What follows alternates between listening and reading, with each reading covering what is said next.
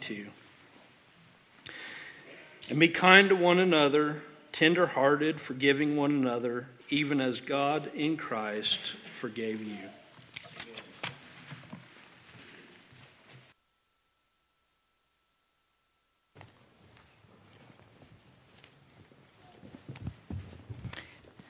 It really is great to see you tonight, and I hope that God will be honored and that you'll be blessed for being here tonight. The United States and England, two countries separated by a common language. That's a pretty good way of describing it. England and America, two countries separated by a common language, because what they mean in Great Britain by many terms and what we mean here in the United States may be quite different. Isn't that true? Have you ever been in a conversation, maybe at work, maybe at school, certainly in your home, where you got the distinct impression what we have here is a failure to communicate? If you've been married any length of time, if you have been a father or mom any length of time, you understand something about that statement. What we have here is a failure to communicate. What if I were to tell you that there are in God's Word, in the passage we're going to study tonight, 7 communication enhancers that will bless any relationship, but especially our marriage and our home? 7 communication enhancers that will bless any relationship, but especially our marriages and our homes. Open your Bibles to Ephesians chapter 4. Notice Ephesians 4 and verse 24. Communicating can be humbling because many of us think that we are pretty good communicators, and maybe we are. But as time goes on, we come to a greater awareness, and it's very humbling that what we have here is a failure to communicate. That like Great Britain and the United States, we are two nations separated by a common language. Now look at Ephesians 4:24.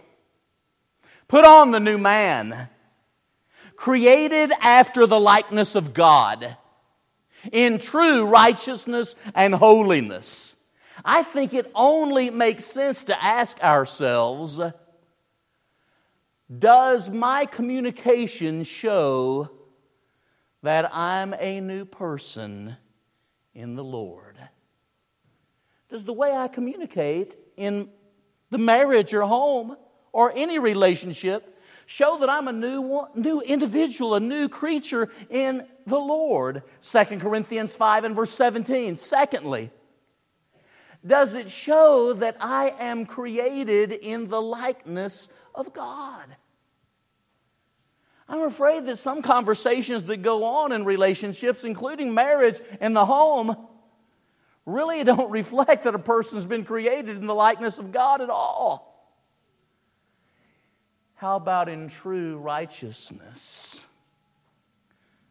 Does my conduct reflect true righteousness and holiness? 7 communication enhancers from Ephesians 4:25 through 32. Are you ready? Someone said, is Mike going to get through on time tonight? I guess I'm going to really have to try hard because it's about effective communication. Amen. Even though I'm getting started a little late, not pointing fingers, Ephesians 4:25. In dealing with this particular communication enhancer, always speak the truth. Communication will be enhanced when we believe sincerely that honesty really is the best policy. When we look at Ephesians chapter 4 and verse 25, all that is false is to be put off. That's part of the old man, not the new. So putting away falsehood, because after all liars will burn in the lake that's burning with fire and brimstone, Revelation 21 and verse 8. And Satan is a murderer and a liar. He's the father of all liars, John 8:44. Therefore, in our relationships, especially one would think our marriage and home, being people who are sincere and honest and truth-tellers would be something that should enhance our relationship. In Zechariah chapter 8 and verse 16, it's quoted here in Ephesians 4:25, to speak truth to his neighbor. Notice that, as I mentioned this morning, you can love your wife as yourself. Love your husband as yourself. Remember the great commandment? And then I took it and applied it to marriage specifically. Well, here you've got the neighbor mentioned. And then it goes on in this passage, Ephesians 4:25, to speak of how that we are, catch this, verse 25, that we are members of one another. Isn't that certainly true in a family? And in a marriage, we are one flesh. Matthew 19, verses 4 through 6. Falsehood undermines relationships because we come to the conclusion that we cannot trust another person. That's painful when it's in a family. That's exceptionally painful when it is our spouse. Falsehood undermines trust in a relationship. Therefore, honesty builds trust.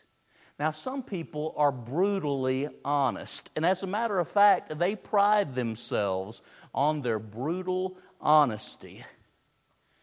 To that I would reply, see Ephesians 4 in verse 15.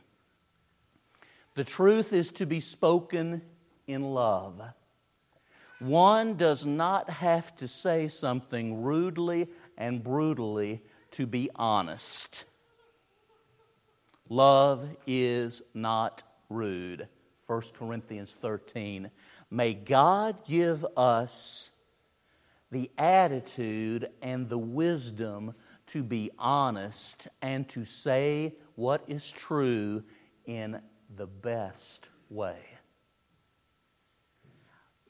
In a marriage, you're going to sometimes encounter times when you've got to be honest. How can I be honest in a way without being brutal and rude and unkind?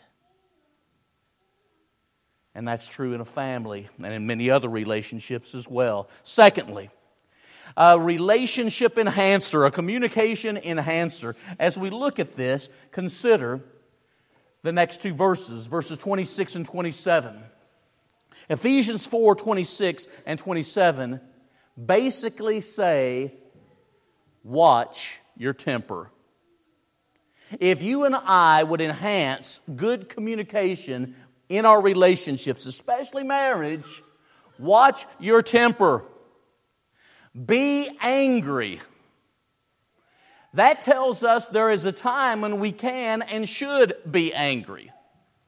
But then there is a prohibition. Be angry and sin not. Here is the idea. Jesus was angry when he drove the money changers out of the temple in John chapter 2. Jesus was angry at the stubborn obstinance of religious leaders when he healed a man on the Sabbath day in Mark chapter 3, verses 1 through 6. But anger can quickly get out of bounds. As I've often said, being angry at the right person at the right time in the right way can be difficult at times. Watch your temper. Be angry and sin not. There's a place for godly anger, but anger can quickly become ungodly if we do not bring every thought, including our temper, under the control of Christ. 2 Corinthians 10, verses 4 through 6. And then you have in this passage, neither give place to the devil. An inability to keep our temper. And you know, the anger here, often we think of anger in its two basic forms. The people, it's just like a lightning bolt and it does its damage and causes some fires and burns things. Or something that's on the stove that just keeps getting hotter and hotter and hotter until eventually you start to see smoke and there's a fire. The anger spoken of in Ephesians 4:26 is that kind of anger. The anger that's kind of settled and it's smoking and it's ready to catch fire. This is giving an opportunity to the devil. 2 Corinthians 2:11. I think about that type of anger, and did you know? I think a pretty good case can be made for Moses being the type of guy who got angry. Think about Exodus 2:11 through 15. He sees the Egyptian and the Israelite fighting. He steps in and kills the Egyptian. He thinks that Israel is going to get behind him and he's going to be able to be a savior to God's people, lead them out of bondage. But he has to go to the wilderness of Midian for 40 years. You think about later in his life in Numbers chapter 20, when he was told to speak to a rock and struck it. If you look at the context, we'll think about it. He's lost his sister. She's died. He's dealing with an obstinate, hard-headed group of people who make his life difficult at every turn. Must we draw water for you, you rebellious, wretched people? He's still got an anger management issue. I'll guarantee you the devil knows our weak spots. And he will work diligently to expose them. Watch your temper. It is a communication enhancer. If you can't control your temper, it's going to be hard for people to talk to you. They're not going to want to talk to you. Look, if you will, at Ephesians 4:28. Having looked at 25, 26, and 27, here's the third communication enhancer. Verse 28. Be a giver. Be a giver, not a thief. When I was younger and studied this passage in Ephesians chapter 4, I wondered what in the world we're going to stealing for. You know, I can see the idea of watching our temper and not being angry, and I can see the idea of telling the truth. Those are really good communication principles. But when we get to verse 28, what are we really talking about?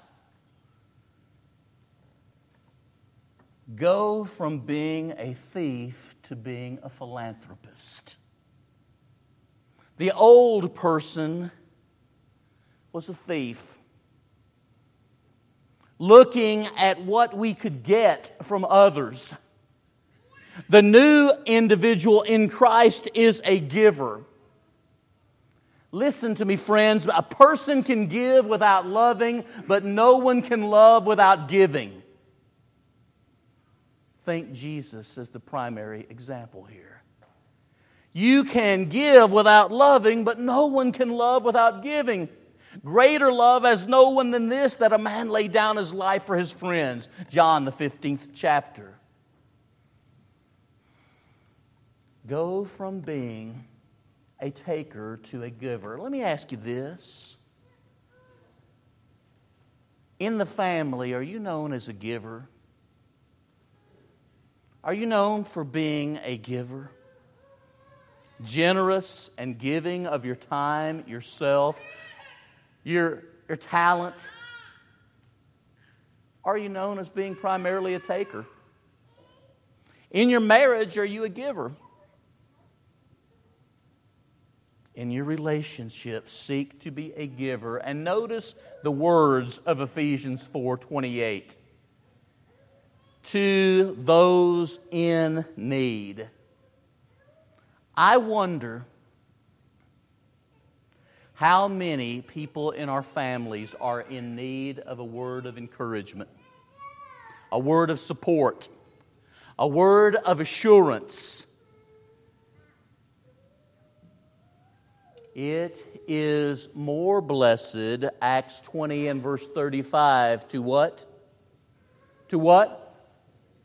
To give than to what? When you have relationships where you really believe both in the party, the relationship, are givers. True givers, that's a blessed relationship. Look at verses 29 and 30. This is number 4. Ephesians 4:29 and 30. And in looking at the passage, always speak with grace.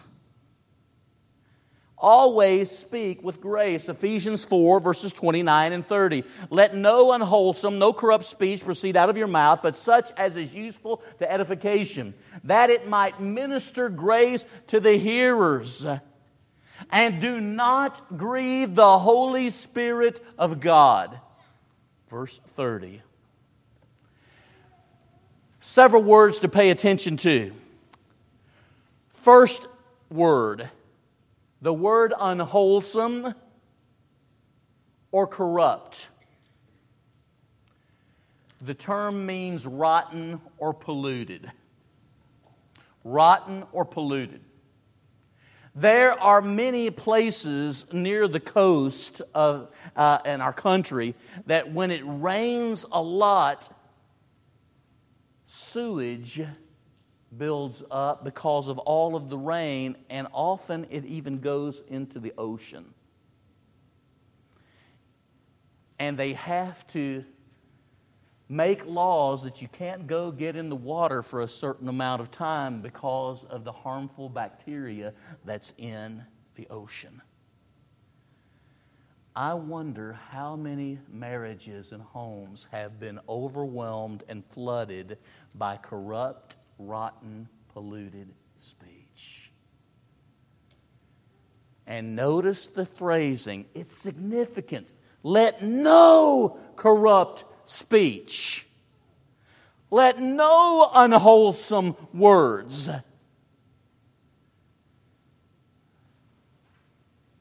Sometimes the corrupt speech, the polluted talk, comes out of our mouth because we think someone else did us wrong. See Romans 12, 17 through 21. Do not be overcome by evil, but overcome evil with good. It pollutes marriage relationship. It pollutes family relationships. It will pollute relationships in the church. Unwholesome, ungracious speech. Keep looking at the verse. That it might minister grace to the hearers.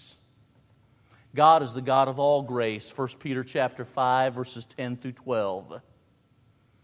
The Bible refers to the grace of our Lord Jesus Christ, 2 Corinthians 13, 11. The Bible refers to the Spirit of grace, Hebrews 10, 29. Does my speech reflect the grace that characterizes the Godhead, Father, Son, and Spirit? Another word to circle is the word grieve.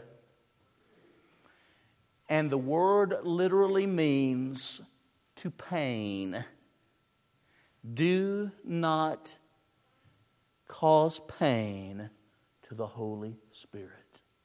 To grieve the Spirit.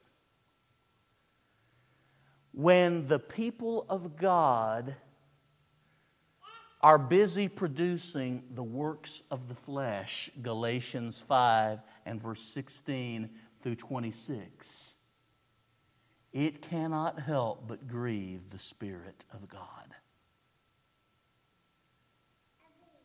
Because it makes no sense for a child of God to be stressing in their relationships the works of the flesh. Number 5. Look, if you will, at verse 31 of Ephesians 4. I love this verse. And here's what's being said. Number 5 in communication enhancers. Avoid communication killers. These are the serial killers of good communication. You want to kill good communication? Practice these things. 6 items are mentioned in Ephesians 4:31. And each one of them are to be avoided. Avoided like cancer or the plague. Bitterness. You see bitterness? Right in the passage. Some people are just a sourpuss. We use that term meaning a person that's cynical and really lacks the ability to see anything good about anything or anyone. A sourpuss is an individual who shows sour actions and a sour heart. Sour actions and a sour heart. A sourpuss. How do you reconcile that kind of heart with the pure in heart in Matthew 5 and verse 8? Or the tender, compassionate heart spoken of by Kyle in our scripture reading in Ephesians 4:32 tonight? The bitter. Secondly, you have this, avoid wrath. And this has to do with angry outburst. It's going to hurt relationships. It's going to damage and devastate marriages. It's going to hurt homes. I can't talk to this individual because they will just lose it.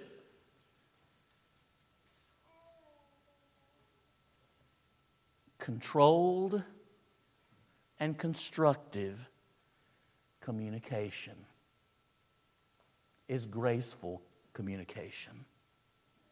Third, anger. This is when you've got that settled and sullen disposition. Frequently with a view toward, I am waiting for my opportunity. I'm biding my time to get even with this individual. Be angry and sin not. Ephesians 4:26. This one's interesting. Clamor. Clamor. The word means uproar. To get loud. To be quarrelsome. Some people, whenever they are in a conversation, you can only communicate so far, and then they get in an uproar. And there's no reasoning. They will go on the defense and they'll go on the offense in being quarrelsome. Avoid this in your relationships with others. Don't be this kind of person. Next, slander, number 5. It is interesting, and catch this, in the original language, it is the word blasphemia. Blasphemia. To speak against. You can't say anything good about your own husband or wife, your father or mother, your child, to speak against. That's not going to help build relationships. Not at all. And then, lastly, malice. Malice. Malice carries with it the idea of ill will.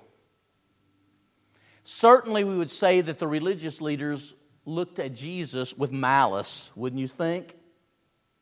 There couldn't be a relationship because no matter what Jesus said or did, they harbored ill will toward Him. And they think about this, because it's easy for us to see that in the religious leaders, but people who have malice in their hearts today generally harbor a grudge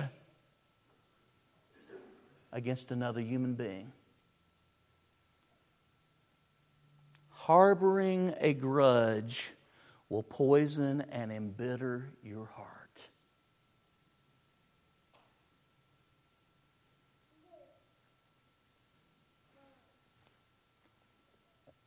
Number 6. Look at Ephesians 4:32. Communicate with kindness, tenderness, and forgiveness. Communicate with kindness, tenderness, and forgiveness. Some of us in our communication are like the unmerciful servant in Matthew 18:21 through 35. We treat others without any mercy, even when their offense is quite small.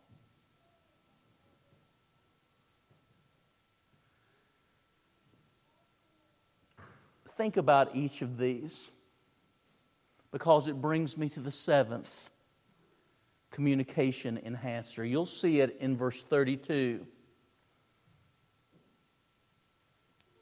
Be kind one to another, tender-hearted, forgiving one another. Here it is. Even as God, for Christ's sake, has forgiven you. Communicate even as God has in Christ.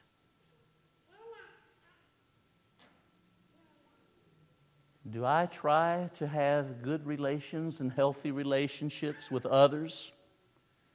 How is this seen in my home? How is it especially seen in the congregation of which I'm a part? How is it seen most of all maybe in the marriage? As God in Christ. As God in Christ. Am I communicating as God has in Christ? He wants to have peace with people where there was animosity and strife, doesn't He? He wants there to be forgiveness, and He's compassionate toward those that really are not deserving at all. And the more I look at this passage, the more I'm humbled by communicating. And I hope the more humbled you'll be by communicating too, in your marriage and in your family and with your friends and with the family of God that meets here at Westside. What am I communicating? It's a good question. How do I communicate? What we have here is a failure to communicate, and I suspect sometimes in the church we are people divided by a common language. And sometimes it's that we all want to speak biblically, but some want to speak biblically and they're concerned about truth. And they're so concerned about truth that they don't care about hearts. Others can be so concerned about hearts that they're less concerned about truth. May God help us to speak more as God has in Christ. If you're not a Christian, through faith, repentance, and baptism, you can come to Jesus. This is one of those areas, words. Let the words of my mouth and the thoughts of my heart be acceptable in your sight, O Lord, my rock and redeemer. Psalm 19 and verse 14. It may be that there's a brother or sister that needs the prayers of the church. They need help with their words and in their relationships. We would be blessed to pray with you and for you. So thankful we are that we have a God that cares.